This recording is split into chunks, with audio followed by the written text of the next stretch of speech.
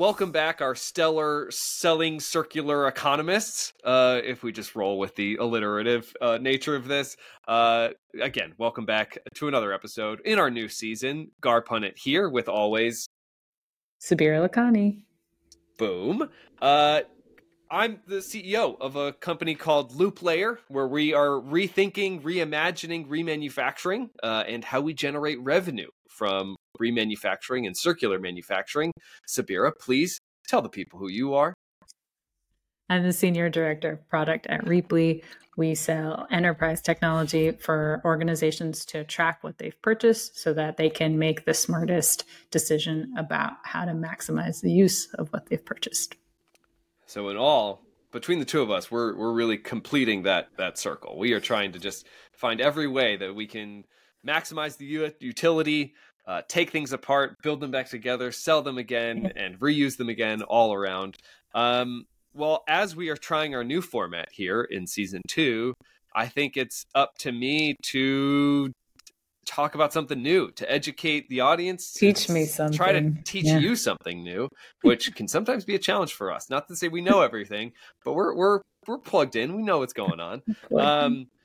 On this one, it's also fairly topical. So what I actually wanted to talk about was and this plays into Theo, the rise of the automotive remanufacturing, and how automotive companies are fully embracing remanufacturing.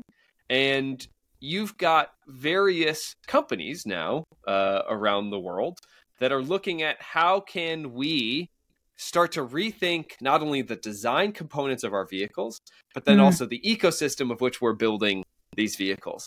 Now, I say ecosystem, yes, that can call to mind our natural systems, our forests, our river, all of those, the oceans.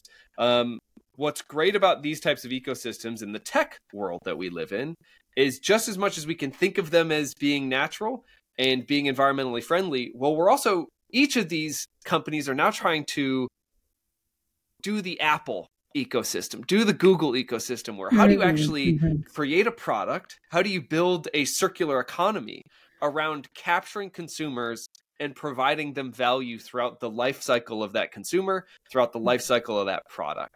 And so that's how we can really continue to think about ecosystems, how do we get a consumer like you or me, someone who's going to buy a product, but ultimately someone also who's going to maybe want to further invest in that product so that we're not getting rid of it before its end of the life cycle, or if we're continually investing in this product, and we're going to use cars as an example today, that if we're continually investing in our vehicles, and maybe this vehicle never will have an end of life, maybe we can build a car that can then be continually replacing different modular components where this is sort of the goal that we can be built into this ecosystem and we're never going to leave. And one of those is actually a part of, I'm going to talk about two companies. One is Stellantis, and some of our users might know Stellantis, some of them may not. But Stellantis is, I'm going to actually quickly look this up because I exited out of the browser, which is they are the owners of various subsidiaries and brands. So Alfa Romeo, Chrysler, Dodge, Fiat, Jeep, Maserati, Peugeot, if some people know that brand, but also Ram. And so this is a massive car company that, as of November, announced that they were actually going to build their first circular economy hub in Italy. And this hub is going to be dedicated towards actually the exploration, not necessarily the building of these cars just yet, but the exploration of how do we start to redesign and rethink what a car could be if we had circularity in mind. And this is all out of a page in, I'm going to share my screen now, of how do we, I'm going to do this live. You can do it. No, I'm not. You got blocked. Here we go. No, I've got it. There we go. So actually, this is going to be all of part of their goals for their new sales goals. And so they've got a Dare Forward goal by being carbon net zero by 2038. And Stellantis is actually going to start pursuing this by thinking about circular product offerings within all of their subsidiaries. I hope to maybe go pay homage, to go do a pilgrimage to such a site in Italy at some point. That would be so cool to see a circular hub in motion and thinking about redesigns. This is Stellantis's update, and this is where they're trying to reduce their carbon footprint by 50% by 2030. Again, by dealing with the digital revolution as well, and in tech, and then ultimately in the value that they're creating is really then building out each of these subsidiaries and adding value to each of their own P&Ls. And so ultimately they want to build that ecosystem across their brands and across their client portfolio. Now, on the other hand, I think, well, this is actually what they're building. This is what is the entrance to their circular economy hub.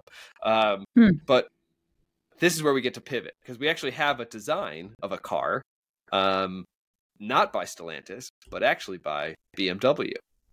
And this is BMW's circular car, where they're going to be rethinking the car at a component level of not only what is made to go in these cars and how it's designed, but also how it actually can be made to be more modular, how they can understand at a technology level everything that goes into this car, so that you can start to track these components and track these materials in a much more transparent way.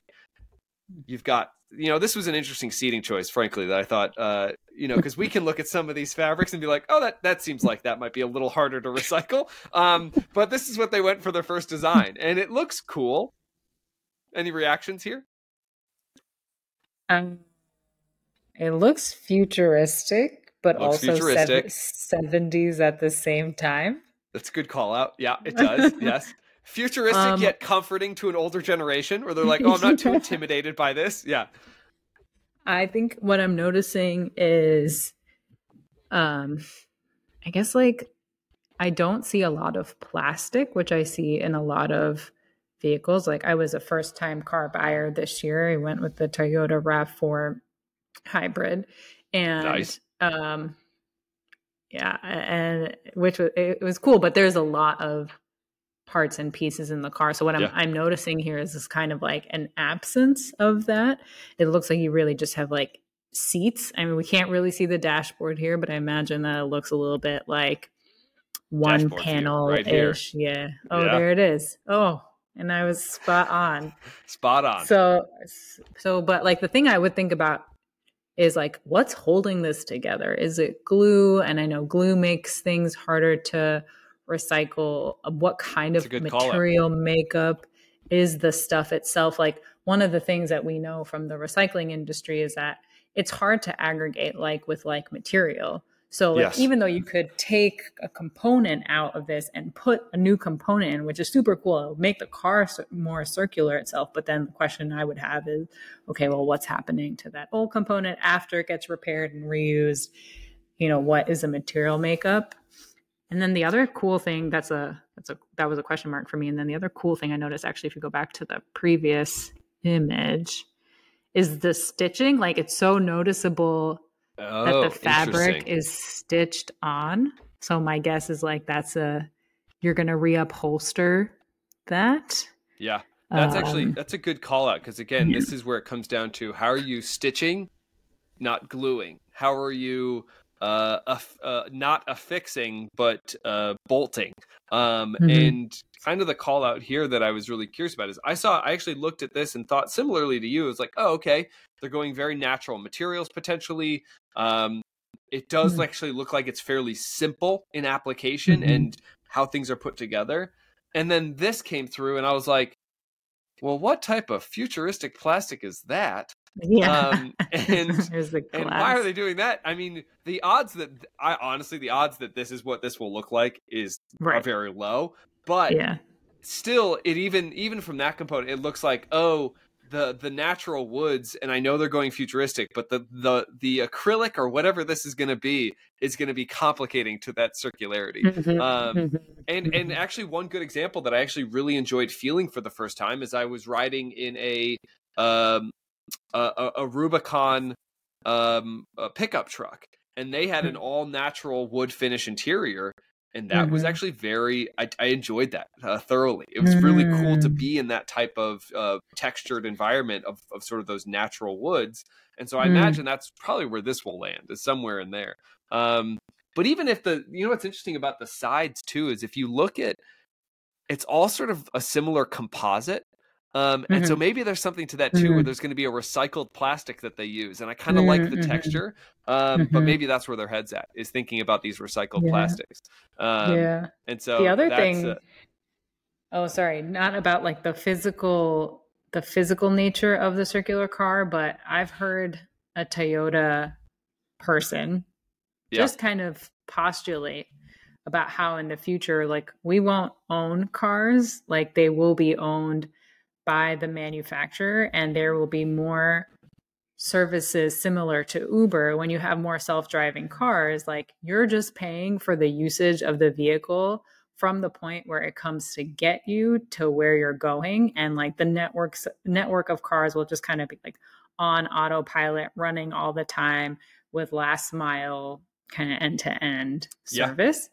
And that's also cool because you have like the circular nature, materialistic and composition oriented circular car, but then also the use of that car could also be very shared and networked in a way that we haven't before. Right now, my car is sitting in the lot doing nothing while I'm here. So the maximum utility is just like totally far away. It's not really achievable right now. Well, and that's even, I mean, to get all sort of macro capitalism with that, I mean, that speaks to our sense of ownership, again, that we've always talked about, that we've even talked about in previous episodes, of how that's going to change. But the sense, too, of how are you maximizing the revenue generating potential of a vehicle? And we've seen car sharing programs. I mean, that's where Turo comes into play, of trying to maximize you being able to rent out your vehicle to others who might want to use that vehicle. And I bet the name of their game is all about decreasing the amount of risk associated with your vehicle so that you feel comfortable to do that. And then ultimately too, maybe someday there will be a car company in which they don't sell cars. That, and I'm sure even Uber looked into this, of Uber would be the closest one to manufacture their own vehicles and just manage their own fleet, and then lease that out on a per minute basis, which is essentially what you do when you're renting an Uber, and then you're just paying that fee. So the future is going to come at some point with that. And there will be a company that will take a full stab at that. And maybe it will be one of these manufacturers. And who knows, maybe we'll speak of a future acquisition here where Stellantis acquires Uber, and now they have this full fleet. And yes, exactly. So get crazy with driverless fleet. Full driverless fleet of a vehicle that's owned by the corporation that made it. Yes. So dystopian or future hope, I don't know in that. So that's ultimately up to us to decide in many, many other years on this podcast.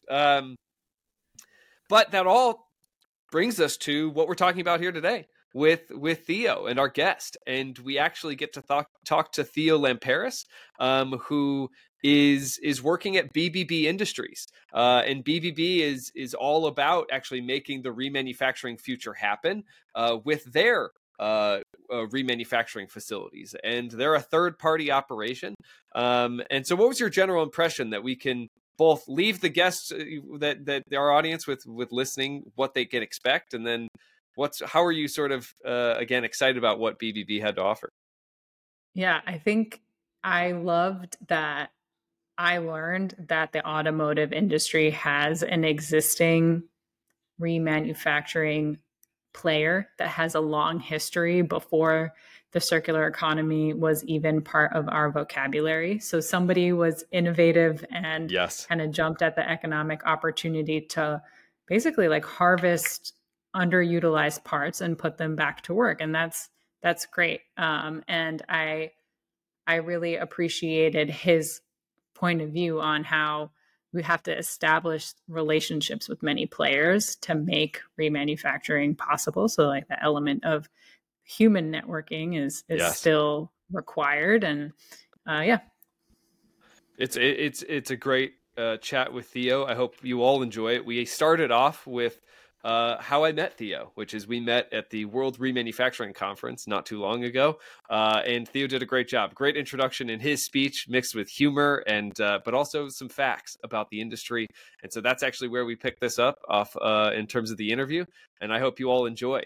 If you have any questions, or would you like to be introduced to Theo or any of our other guests, please reach out to us. Probably the easiest way is on LinkedIn. Reach out to us. We're happy to reach back out and connect more of our community members. And again, so thank you for listening, and we look forward to interacting you further on any of these digital platforms like Apple and Spotify and even YouTube. So leave some comments and we're happy to get back to you. Enjoyed this interview with Theo Lamperis of BBB Industries. I'll sing your praises, Theo. Theo did a very great job of that at the conference that we were at. And I thought it was one of the better ones, Theo, to be honest. I think there was an appropriate amount of sprinkle of humor in there that you did very well. So excellent. Which conference? Yes, Theo, go ahead. Tell her about the conference.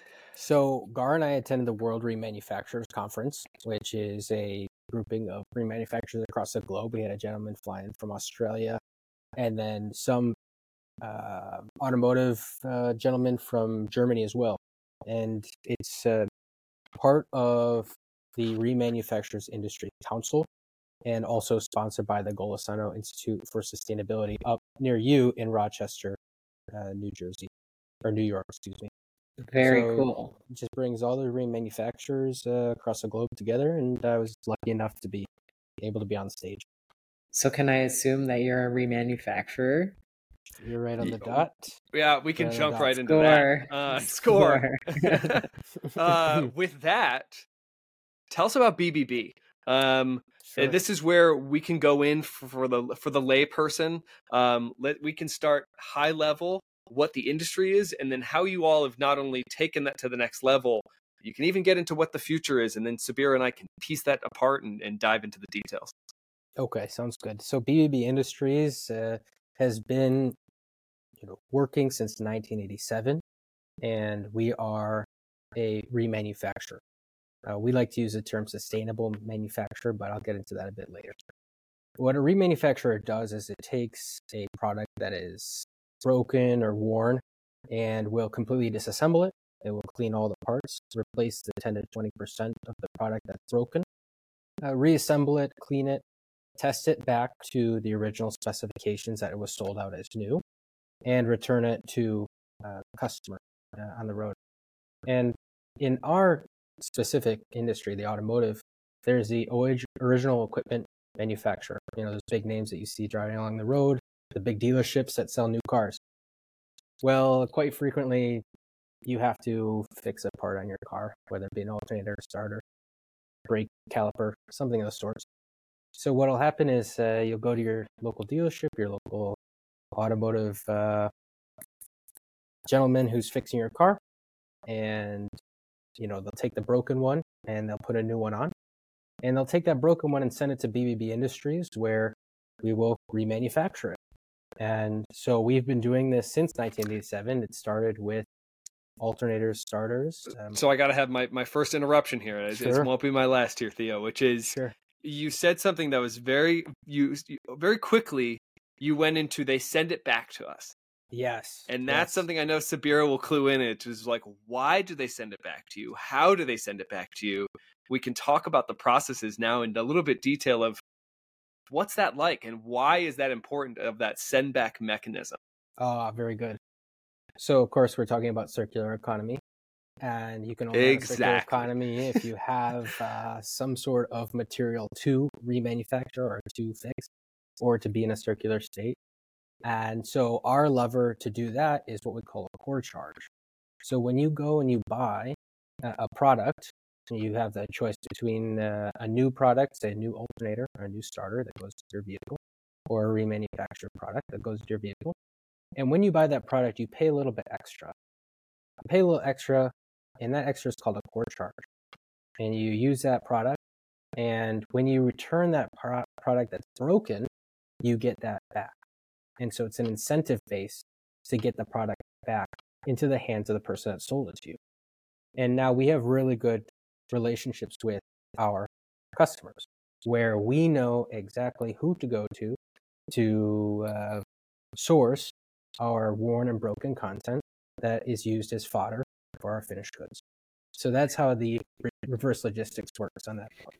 I have so many questions. I'm very excited. Okay, so we have a deposit system. Very cool.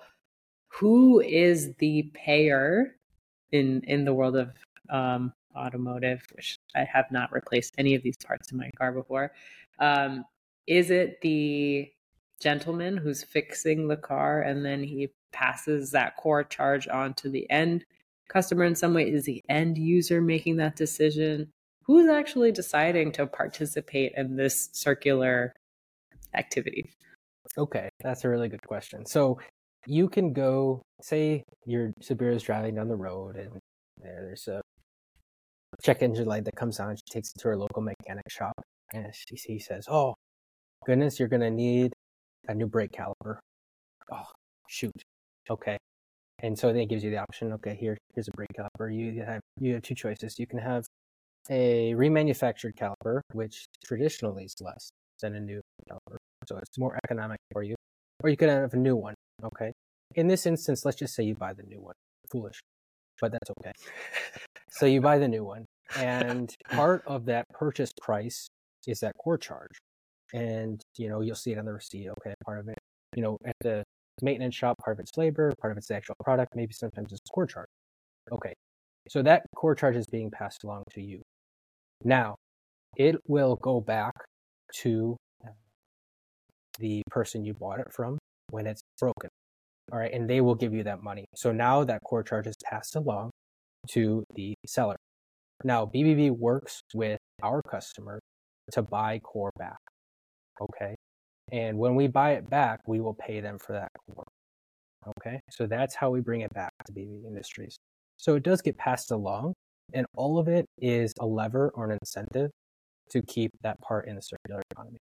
And it's very economic based. And Garr will tell you, not until the past 2 to 5 years has sustainability been cool. Mm-hmm. But we've been wearing the sunglasses since 1987. So yes. Okay, one more question. Oh, sorry. Nope. One more question. You have all the questions. Go for it, Sabira. Oh no, now did I forget my question? This is an industry-wide core charge, meaning this is happening on the purchase of all new brake calipers, or is it just some auto mechanics are deciding to offer that as an option? So a core charge is pretty commonplace, and it's very dependent on the rate that the core is returned on its own. I say a core is pretty valuable. And when I say a core, I mean like a broken or worn part. When a core is fairly valuable, maybe the core charge would be a little bit higher to incentivize, okay, we need those back. So we're going to incentivize the customer to bring it back, incentivize our customer to retain that partnership and bring it back to us. So it's fairly commonplace among the industry. I can't speak to outside automotive or industrial, but at least automotive is very common. Yeah, it does get a little more rare outside of some of these industries. And that ultimately is my fascination. And just to drive home again, I mean, we're talking starters and alternators, power steering mechanisms, brake calipers, turbochargers. These are very much focused in the automotive. What would you call heavy? The larger is that heavy duty yes. sector. And so this is just to paint the picture for someone who's listening and being like, where do I fit into this? Well, you fit into it if you have a car, and if you're going to get that car serviced, and you have that choice to make, and you're going to make, as Theo put it, the best decision, not the unfortunate decision of buying.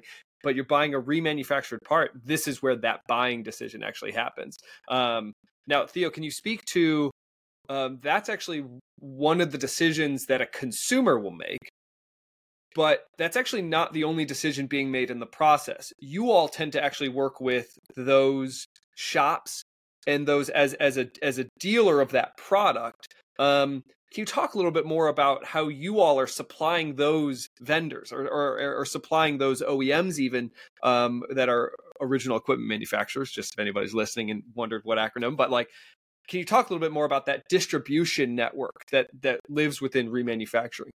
Sure. So there's a manufacturer of a product. Then there's the OEM, or original equipment manufacturer, that buys the product. It gets used, it gets worn, it gets returned to us, hopefully, and then it'll go back to that original equipment manufacturer or another one of our partners, like some of the auto stores that are down the street here.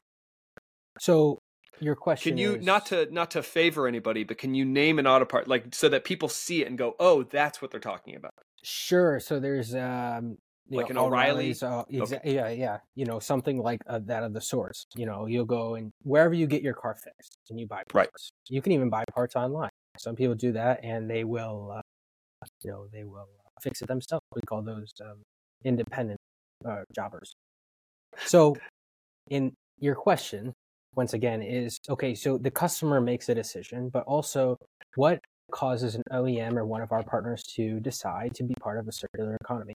That's a really good question, and something that, as a sustainability guy, kind of makes it my job more important. And I'll tell you why. Sustainability has become a very hot topic. Okay, and when I say sustainability, it's a very unknown subject matter. And so what happens when you have a new unknown subject matter? We kind of tie our ideas to one metric. Okay, and then we expand. And that one metric that you always hear about is carbon footprint, carbon emissions, carbon neutral. All of those are all about one thing, and that's carbon emissions. Okay, carbon emissions is the emissions that a company is responsible for in the working of their operations. So an OEM, like one of those big major automotive manufacturers, has a few carbon emissions. So they have carbon emissions when they turn on their lights in their office. They have carbon emissions when they create a new car. All right.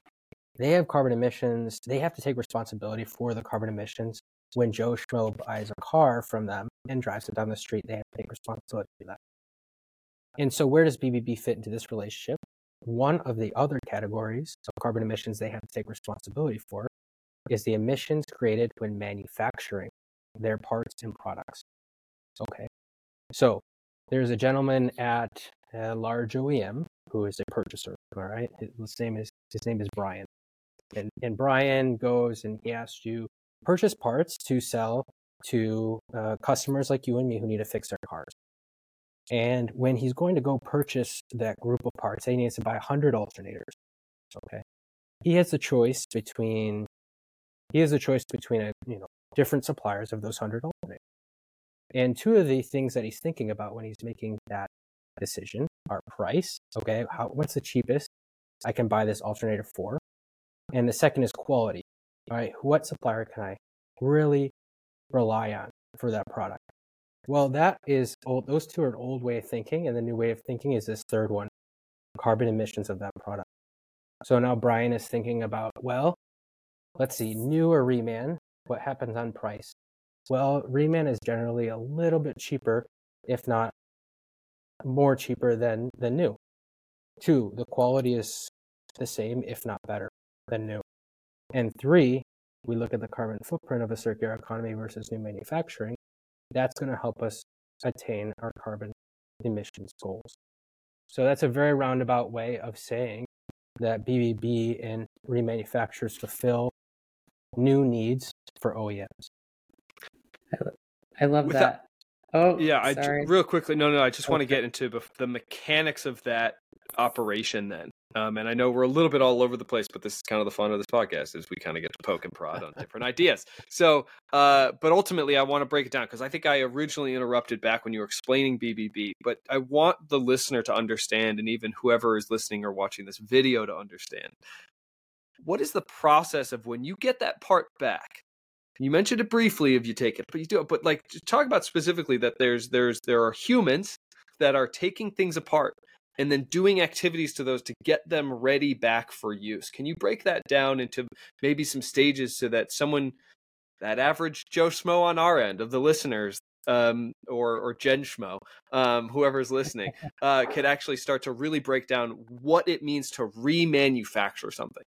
Okay, And sure. I also want to Go just like Please. the thing to add to that question is, how do you make sure, or what are you doing so that it is equal or better than new? Okay, very good. So I'll touch on that point as well.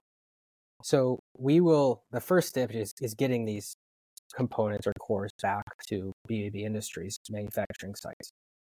And when we do that, we will have this big bucket, say a big truckload come on in of alternators, starters, brake calipers, turbochargers, steering stuff. And it's just, oh my goodness, we have this big thing of cores. So first you have to do is identify what it is. So what is this? What year, make, model does it go to? Is it rotating electric product? Is it a braking product? Okay, we know this is a rotating electric product. And it's really dirty, and we know it's broken and worn, but we don't know where. So the first thing we're gonna do is clean it with water. Side note, we just installed a water recycling plant, but that's a whole different side note. Clean it with water, and then separate it and understand what was broken on the product. Okay, so we separate it. Okay, this is broken. It's this $2 doohickey that goes in it that caused the entire thing to fail. We don't want to throw the whole unit out. We just want to fix that $2 thing. So we'll fix it. Wait, so when you get the truck, nobody has told you this is the thing. We know this is the thing that's broken in it. We have a team not that the is truck, core right? suppliers. Well, the actual part. Oh, sorry, back. like the truck full of stuff. I meant, yeah, Exactly in the truck full of stuff. Nobody's saying there's like 1 to 100 things in here, and here's what's wrong in the hundreds of things. That's where the relationship with the suppliers come in, and our partners is, we're looking for this set of parts. So generally we'll have a pretty good idea of what's coming in to the manufacturing site. And that will also tell us where to send the truck as well. So I don't mean to say that it's totally random coming in. We have a very good idea, and that's part of the agreement. Hey, please send back 100 units of this core, and we get it back. And sometimes we will bill if the core is, not what we were looking for, right? And so we get down to this part where we have washed it, got all the dirt and grease off from its first life. We've separated it to understand, okay, what's broken. We've purchased that backup $2 doohickey instead of throwing the full thing away. And we'll put it back together.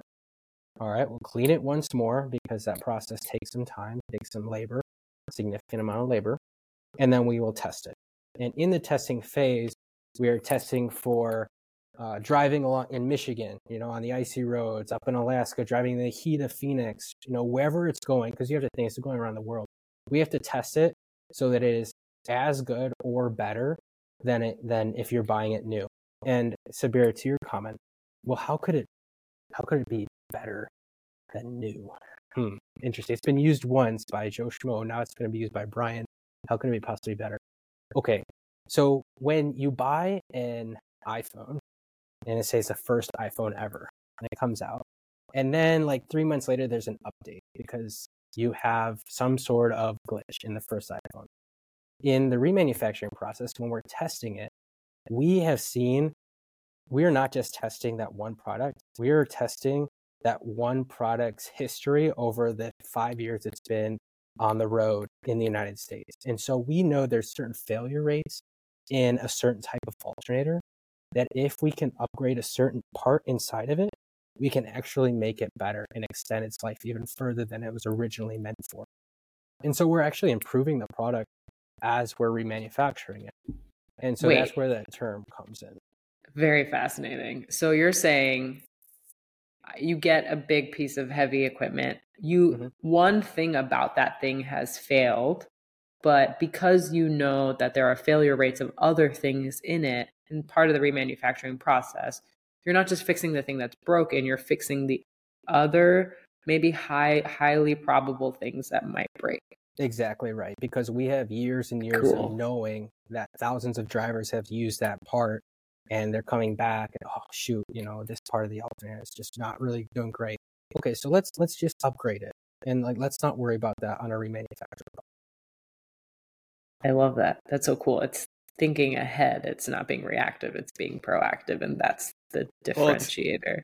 And it's ultimately what we strive for when even in circular economy theory is the feedback loop on design of how do you actually, when you have a tight relationship with a client and a consumer, and there's opportunities to improve upon that without the emissions, that's kind of the whole point. And so that's where, there's a reality to remanufacturing that more industries should be embracing. And that now it's our job in the industry to keep chugging along and proving more and more that this is a reality that they should follow.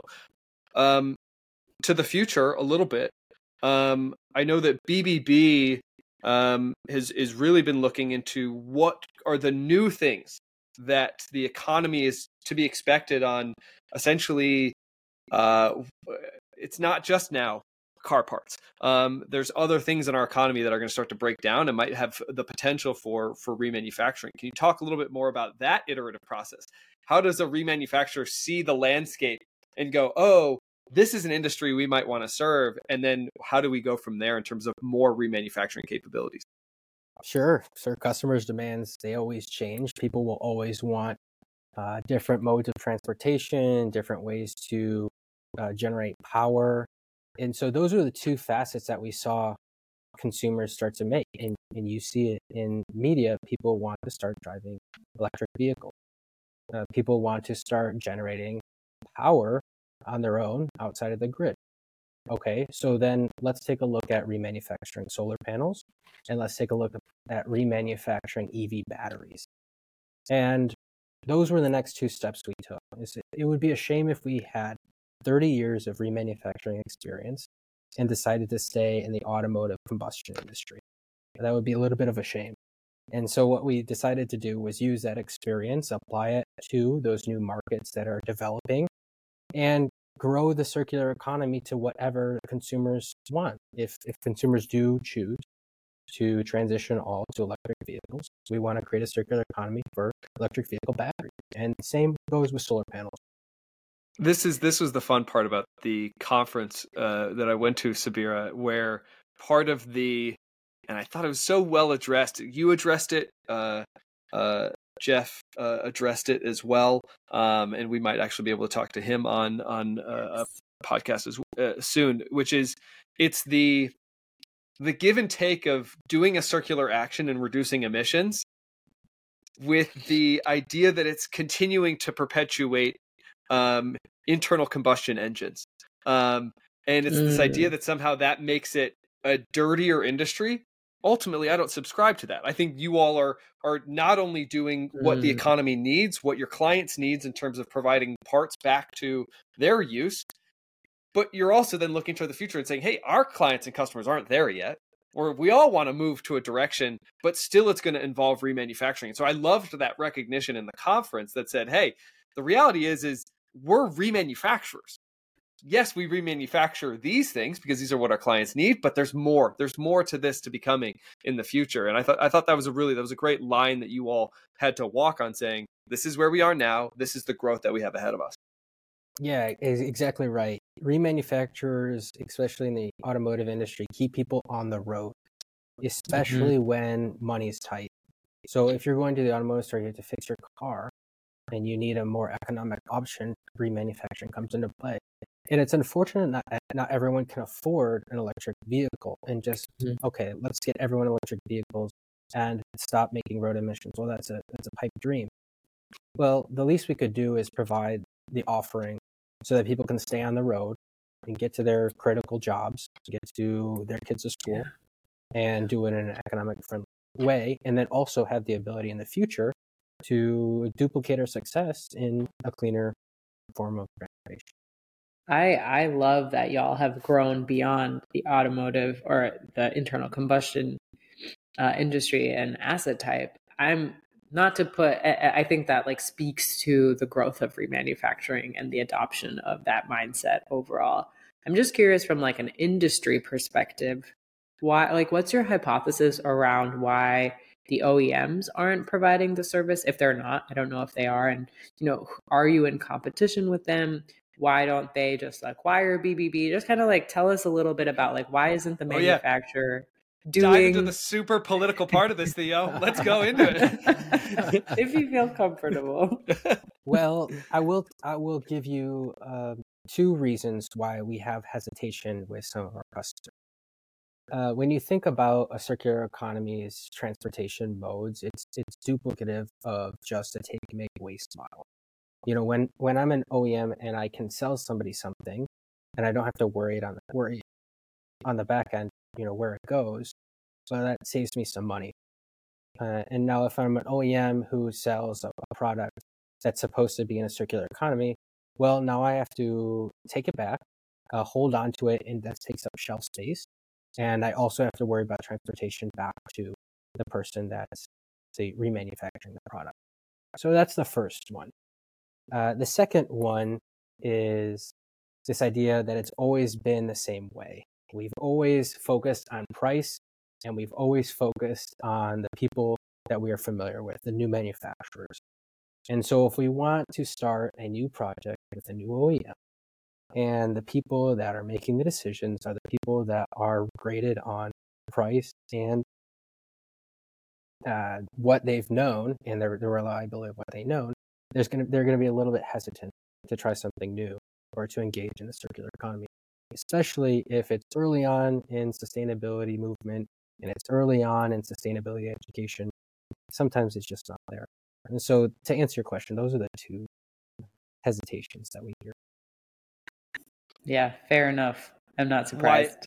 And why I'm so fascinated. I mean, I had the pleasure of asking many questions at the conference, and one of those involved, you know, where do the OEMs take part in these conversations? And to the benefit of the remanufacturing industry, Theo, BBB are catering to those organizations, or they can buy parts. But ultimately, the adoption still isn't where it needs to be. And that is the fun part, that is seeing that industry of remanufacturing, which is the willingness to grow and expand in the industry and supply that to brands, and I won't name the brands, but brands that are now saying by X date, 2030, 2050, whatever it might be, we're going to be a fully circular operation. Well, that's only going to happen through organizations that are remanufacturing right now. To your point, Sabira, and I am saying this, not Theo.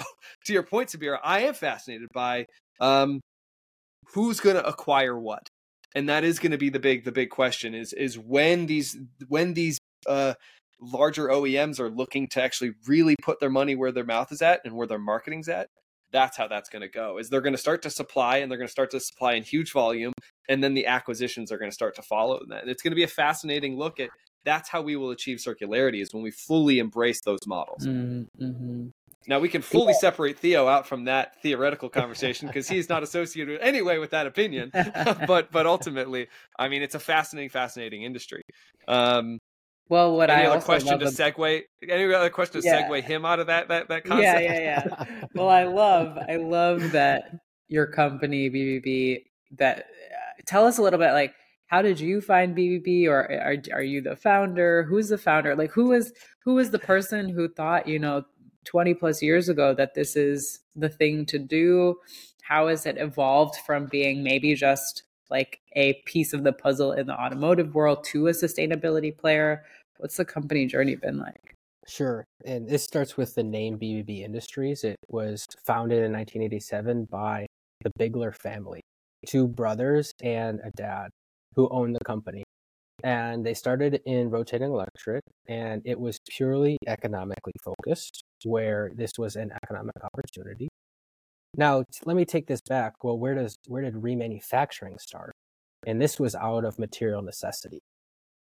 From what I've read online, remanufacturing started during World War II, when all the material was going to the war efforts. And we had to find a way to fix our cars stateside with the materials that were already in the car. And so that's where remanufacturing came to be. So then, to answer your question, well, how did I find BBB Industries? That's a funny story. No, I'm not the founder. I've been here at BBB Industries for 2 years now. Out of high school, I joined the Marine Corps, and I was a supply chain officer in the Marine Corps. Not officer, manager in the Marine Corps.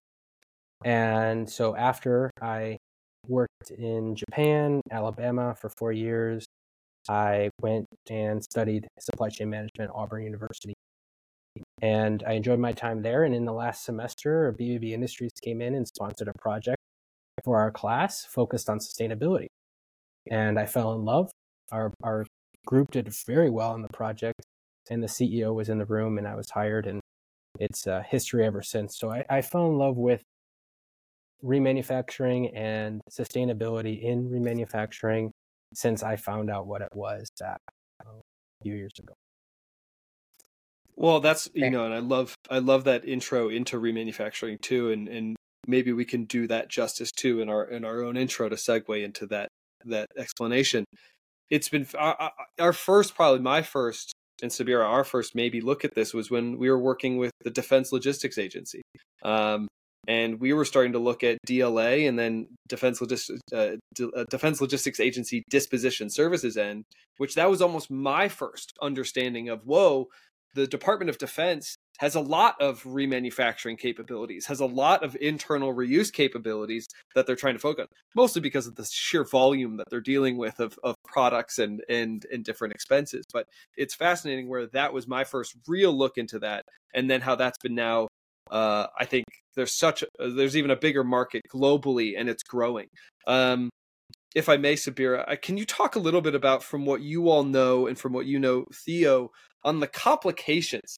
Because this is where I find it fascinating, the complications of remanufacturing and why it's not actually as internationally well known, used. Those are fascinating bits of knowledge nuggets for me on why this is so complicated. Why is this isn't growing? Why isn't this like absolutely the way this is supposed to happen across international borders? Ooh, that's a really good question. And I think it boils down to the nature of remanufacturing itself, where instead of creating a product, you are receiving and remanufacturing. And in that process, you must have a significant emphasis on intelligence, experience, and labor. And so when we receive a truckload of core, we have to have the experience and knowledge to understand what is the product coming in. But we have over 50,000 SKUs across BBB Industries. And so for all those SKUs, the question is, well, what is it? First, that's a tough question. What is the common failure rate? And if I open it up and look at it, how do I identify that failure rate? So that's 3 or 4 questions right there that you have to answer for a large variety of products. And you think about all the cars you see on the road, and in each one of those cars is a different alternator. And any one of those alternators can come back to BBB. Well, you better have a team that is really intelligent about what alternators look like and what are the failure rates on alternators. So it's a beautiful concept, the circular economy. And for it to be globally accepted, we must understand what we already have on the road, or in any industry. We already must understand what we have. What have we already mined? What have we already made? What can possibly come back to a remanufacturer? And there needs to be a good partnership with the OEM as well.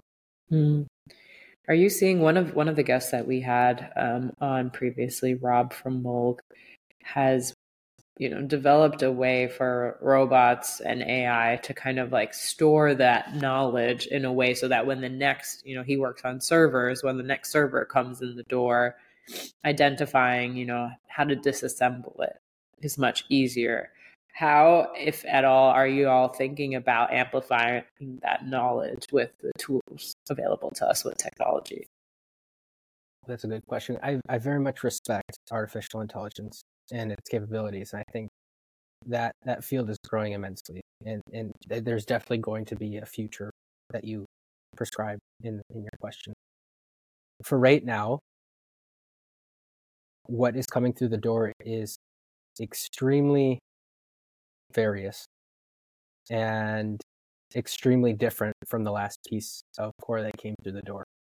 And so I have a hard time believing that we can simply move away from human intelligence until we can predict what comes through the door.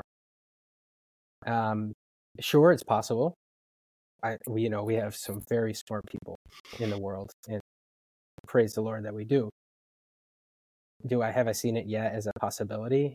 Not just yet, but maybe that's something that will be worked on shortly.